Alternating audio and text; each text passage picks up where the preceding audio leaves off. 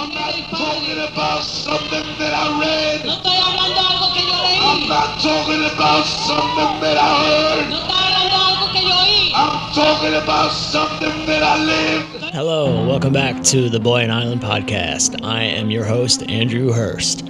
This is part 2 of episode 2, From Sorcery to Utility. This is the Thanksgiving edition. Welcome. Should we do a toast? You should. Yeah. I need something to toast. I'll take that glass of water right there. Well, let me open the Gavert. You don't have to. I love for fruit now, punch. just It's probably cold enough now. Wait. Who's gonna make the toast? I love fruit punch. I like toast. I'll make the toast to family, having everybody close by. Lovely. Yeah. And Okay. And to Mom still Yeah. making the turkey. Oh, yeah. Here, here. And to the And if I properly ruin everything this year, then I may never have to do it again. Then we can officially That's take the it off plan. your plate. Yeah. Well, Shona said when we woke up this morning, why didn't we have it at our place? And I was like, do you really mean that? And she was like, no, I don't. But all jokes aside, when I woke up this Thanksgiving morning of 2021, I was so happy to get 2 text messages from 2 very special people. One was from my good friend Ian, who I had just worked with for a stretch of trucking jobs out on the road in the mean streets of New York City, New Jersey, Philadelphia, and Baltimore.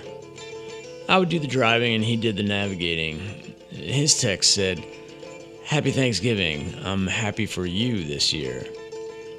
It was so special to get this message from him because he's the kind of unique person that comes into your life and you just can't imagine them not being around for the duration.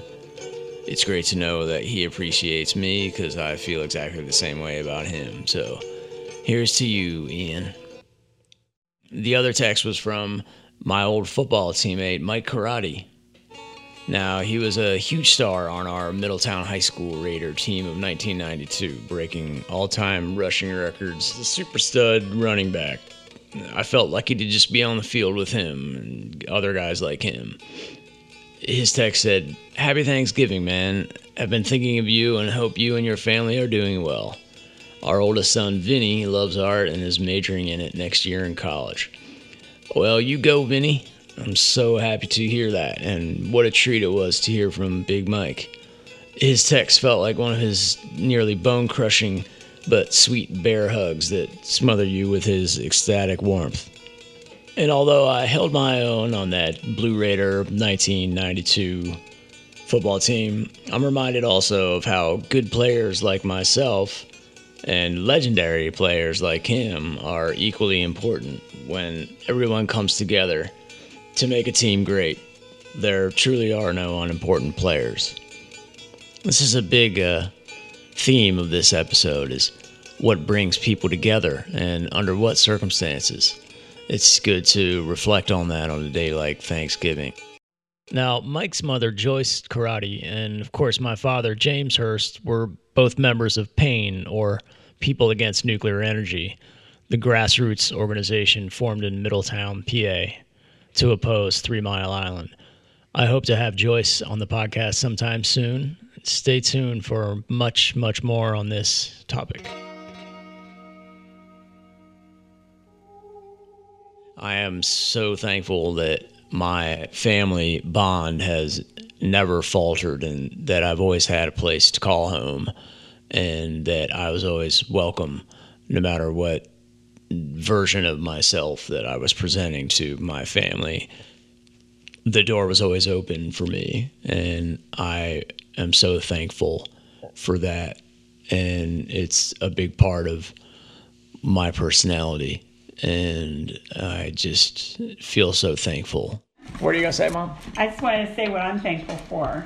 You don't have to do it if you don't want to, but I'm thankful for these 2 little guys with all their talents, and then I get to watch. And all their I get to watch all the things that they're so good at doing, and Like the future hair. things that they might want to do. Yeah. I am thankful that I have a honey badger in this room. Who's that? Who's the honey badger? I said every time he comes, he has a more different like color Ginger hair. Bat- It's going to help Eli, him with you thankful for nothing? What are you? Oh, thankful that dirt bikes exist. I'm thankful for my family. I am thankful that I have a dad that plays guitar.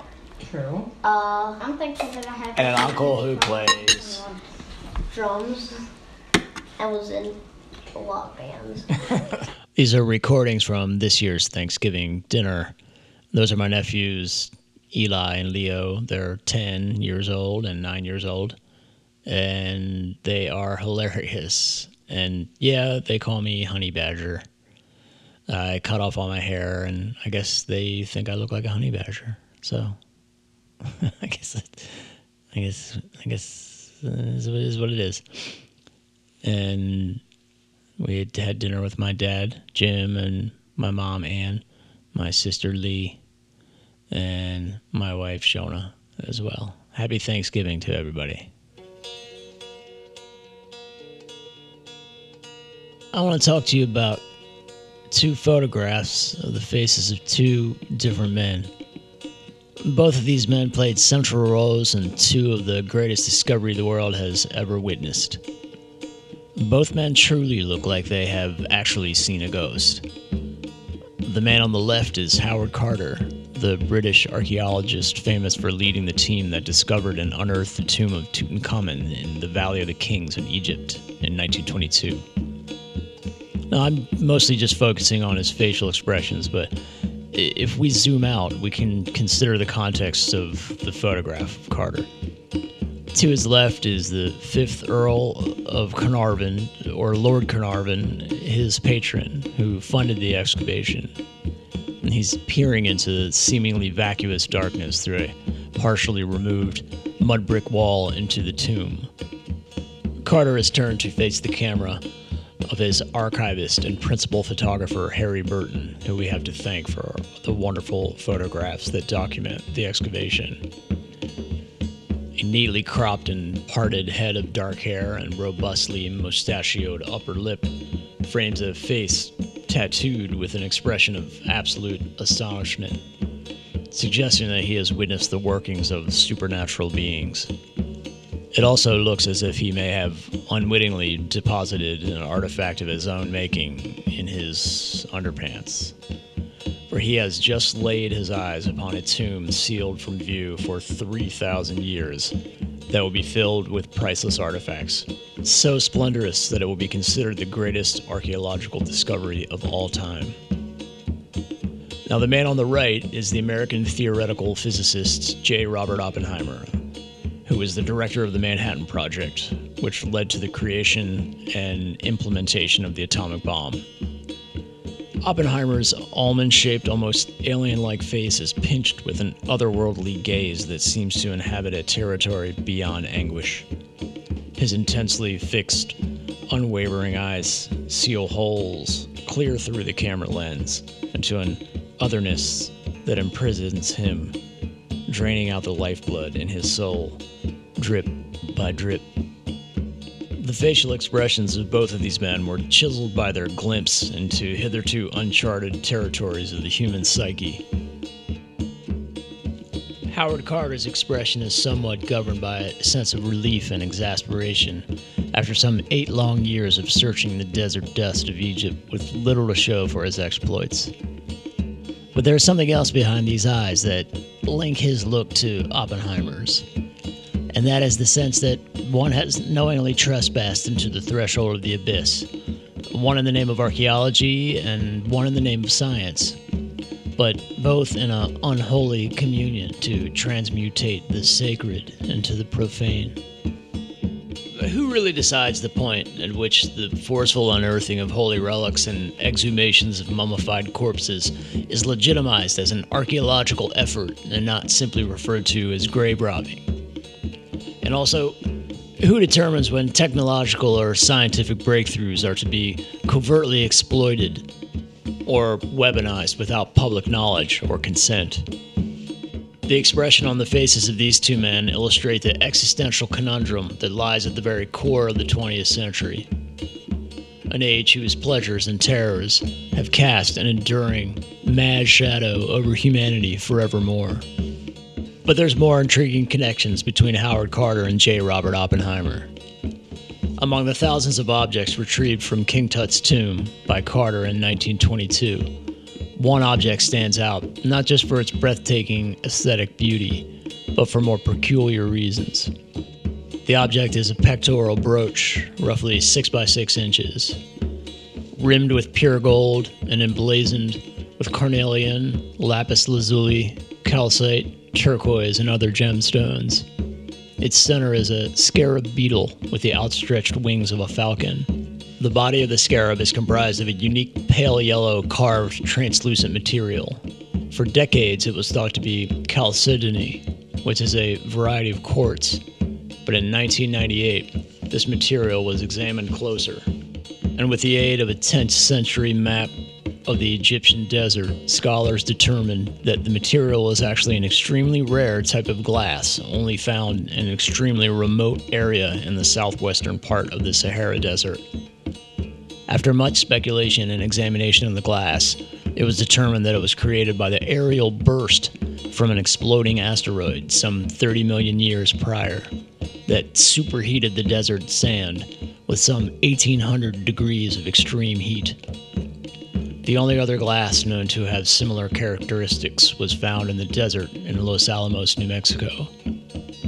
This was the site of the Trinity test, where on July 16th, 1945, the first atomic bomb was tested under the supervision of J. Robert Oppenheimer, scalding the desert sand into a carpet of eerie green glass. In the last episode of the podcast, we landed on the florid doorstep of the 20th century. The first decade of the 1900s saw the world have its rainy seeds sown by the industrial and scientific revolutions, give birth to a Europe flush with modernism's leading artistic lights, and a United States of America emboldened by its industrial might and manufacturing swagger. But the orgy of optimism and delight would be rendered flaccid by two pivotal events that would split the 20th century into distinct halves. In August of 1914, the first line was drawn in the sand, and World War I began.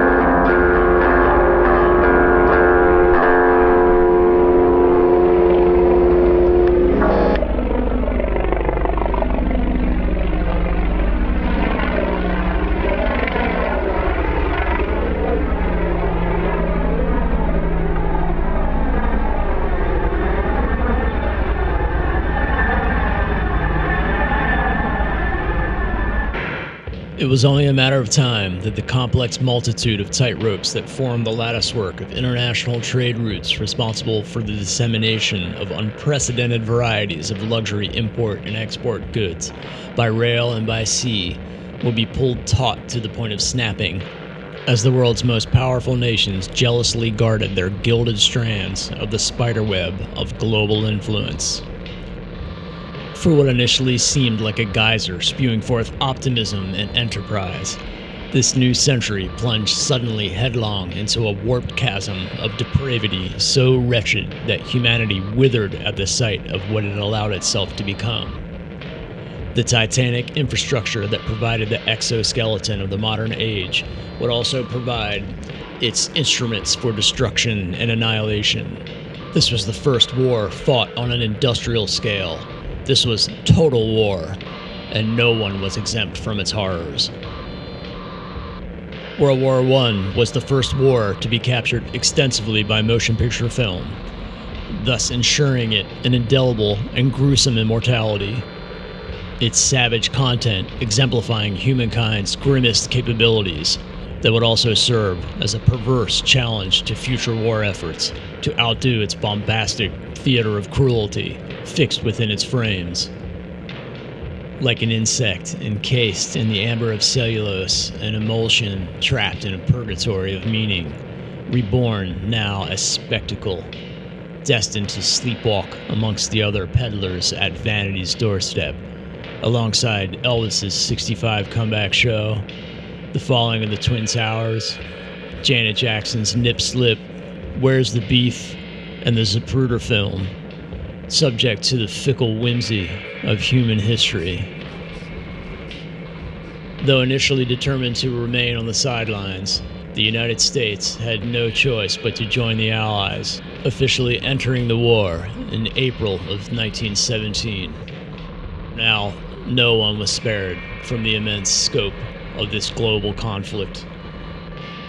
Even those who survived were irreparably traumatized by their experiences. This war introduced an array of terrifying new weapons and military strategies that promised obliteration from every angle.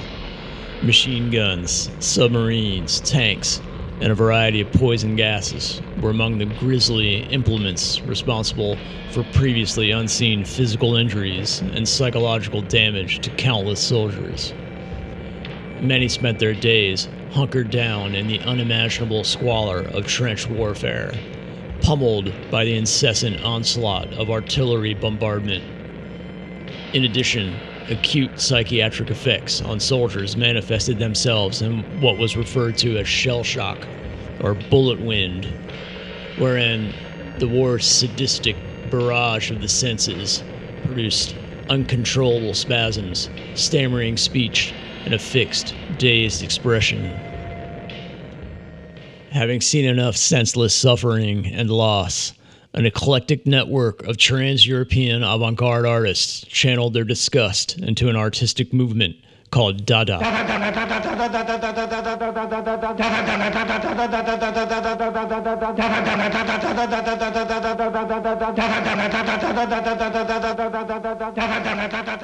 Formed in Zurich in 1916, the name is a French slang for hobby horse, was chosen random but perfectly suited their agenda of aesthetic revolt, aiming to eliminate any and all ties to the culture and society that facilitated these atrocities. Ladies and gentlemen, Dada Sofa speaks some historical poems phonetic from 1918.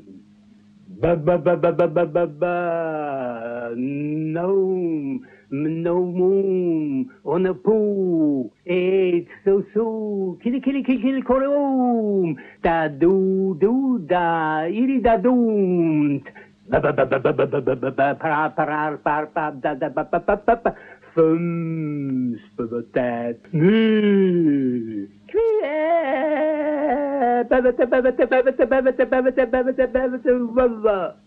is an example of phonetic poetry, with Hugo Ball, Kurt Schwitters, Tristan Tzara, and Raoul Hausmann as some of its key practitioners.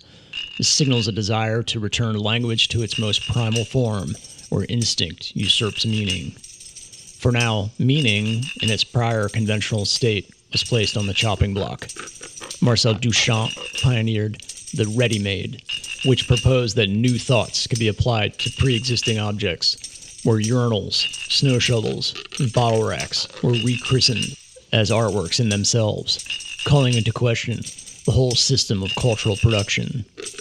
This is Dada's enduring masterstroke, that even within this seemingly indifferent and ironic approach to the art object, the creative act is still firmly in the hands of the artist. It is nothing less than a complete reprogramming of pre-existing aesthetic values, where the streamlined commodities of everyday mass-produced objects were untethered from their utilitarian function and reassigned as art objects in themselves, despite their inherent lack of the implied scarcity and exclusivity previously reserved only for quote-unquote high art. The spirit of Dada has had a huge, sustained effect on my practice as an artist, and plays a big role in the Boy on Island project, in that even in the face of the abject horror that these artists observed, some even on the front lines of World War I, Dada stands for me as a symbol of how inspiration can be wrenched out of the hands of despair and tragedy, which I'm determined to do in regards to my experiences as a survivor of the 3 Mile Island tragedy. Because there's something bigger going on in here. It's right over there. Come with me, I'll show you. In the next episode, I'll cover the conclusion of World War I and the cultural, spiritual, and psychological shifts leading to World War II, where we'll take a gigantic step forward towards answering the question, how did 3 Mile Island nuclear power plant wind up in my backyard? You don't want to miss it. A big thanks to you for listening to this episode. Please tell a friend, leave a review, or get more information on this project at boyandisland.com. The show is written and produced by me, Andrew Hurst, and I also created the music you've heard here. You can find out more at hurstmusic.bandcamp.com. Thanks again. See you soon.